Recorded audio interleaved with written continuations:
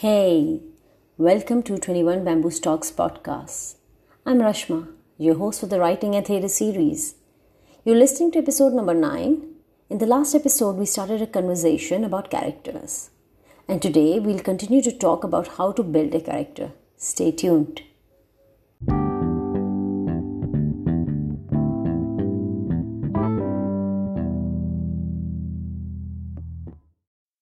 Let's start with a quick recap.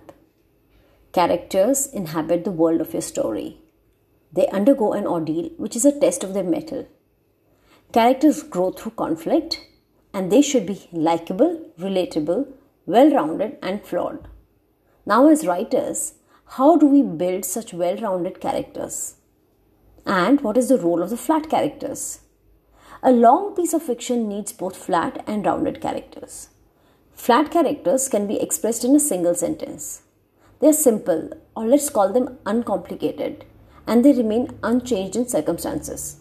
The author chooses to focus on one useful ingredient in their character and disregards others. These characters have a purpose, and the author wants them to live for that purpose alone. Example, a servant in a Molière's play. Or, in Harry Potter series, there's Neville Longbottom. On the other hand, the main characters are well-rounded, three-dimensional and complex.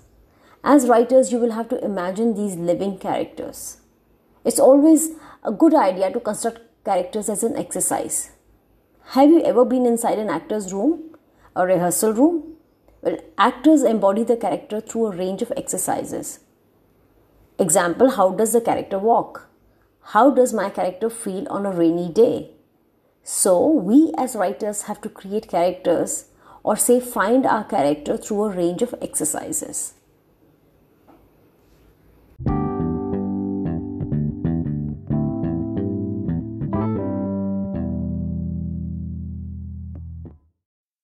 The first dimension of the character is a physiological dimension. What does he or she look like? Are they lame, deaf, ugly, or tall, dark, handsome?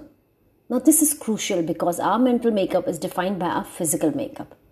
Let's look at the most intriguing of Shakespeare's characters, Richard III. Richard, the actor on stage, asks the audience to pay attention to his body, to expect to see a body that he calls deformed, with a hump, a limp, and an immobilized arm. Richard is a ruthless man because of his deformity, and he is determined to be a villain because he cannot have the woman he loves. Richard III would be a different man if he were able-bodied, and it would not be such a great play. Sociology is the second dimension you will work on. Sociology includes everything from character's ethnic background to whether he's rich or poor, and sometimes the ethnicity and economic conditions are interconnected. Sociology also includes character's parents, education, political affiliations, hobbies, and so on. Now, these factors are so important in determining the character's outlook on life. A poor man who grows to be rich behaves differently in comparison with a man who is born rich. And this could be the fodder for comedy. The third dimension, psychology of the character, is a product of the first two. And this could generate what we call the inner conflict in the character.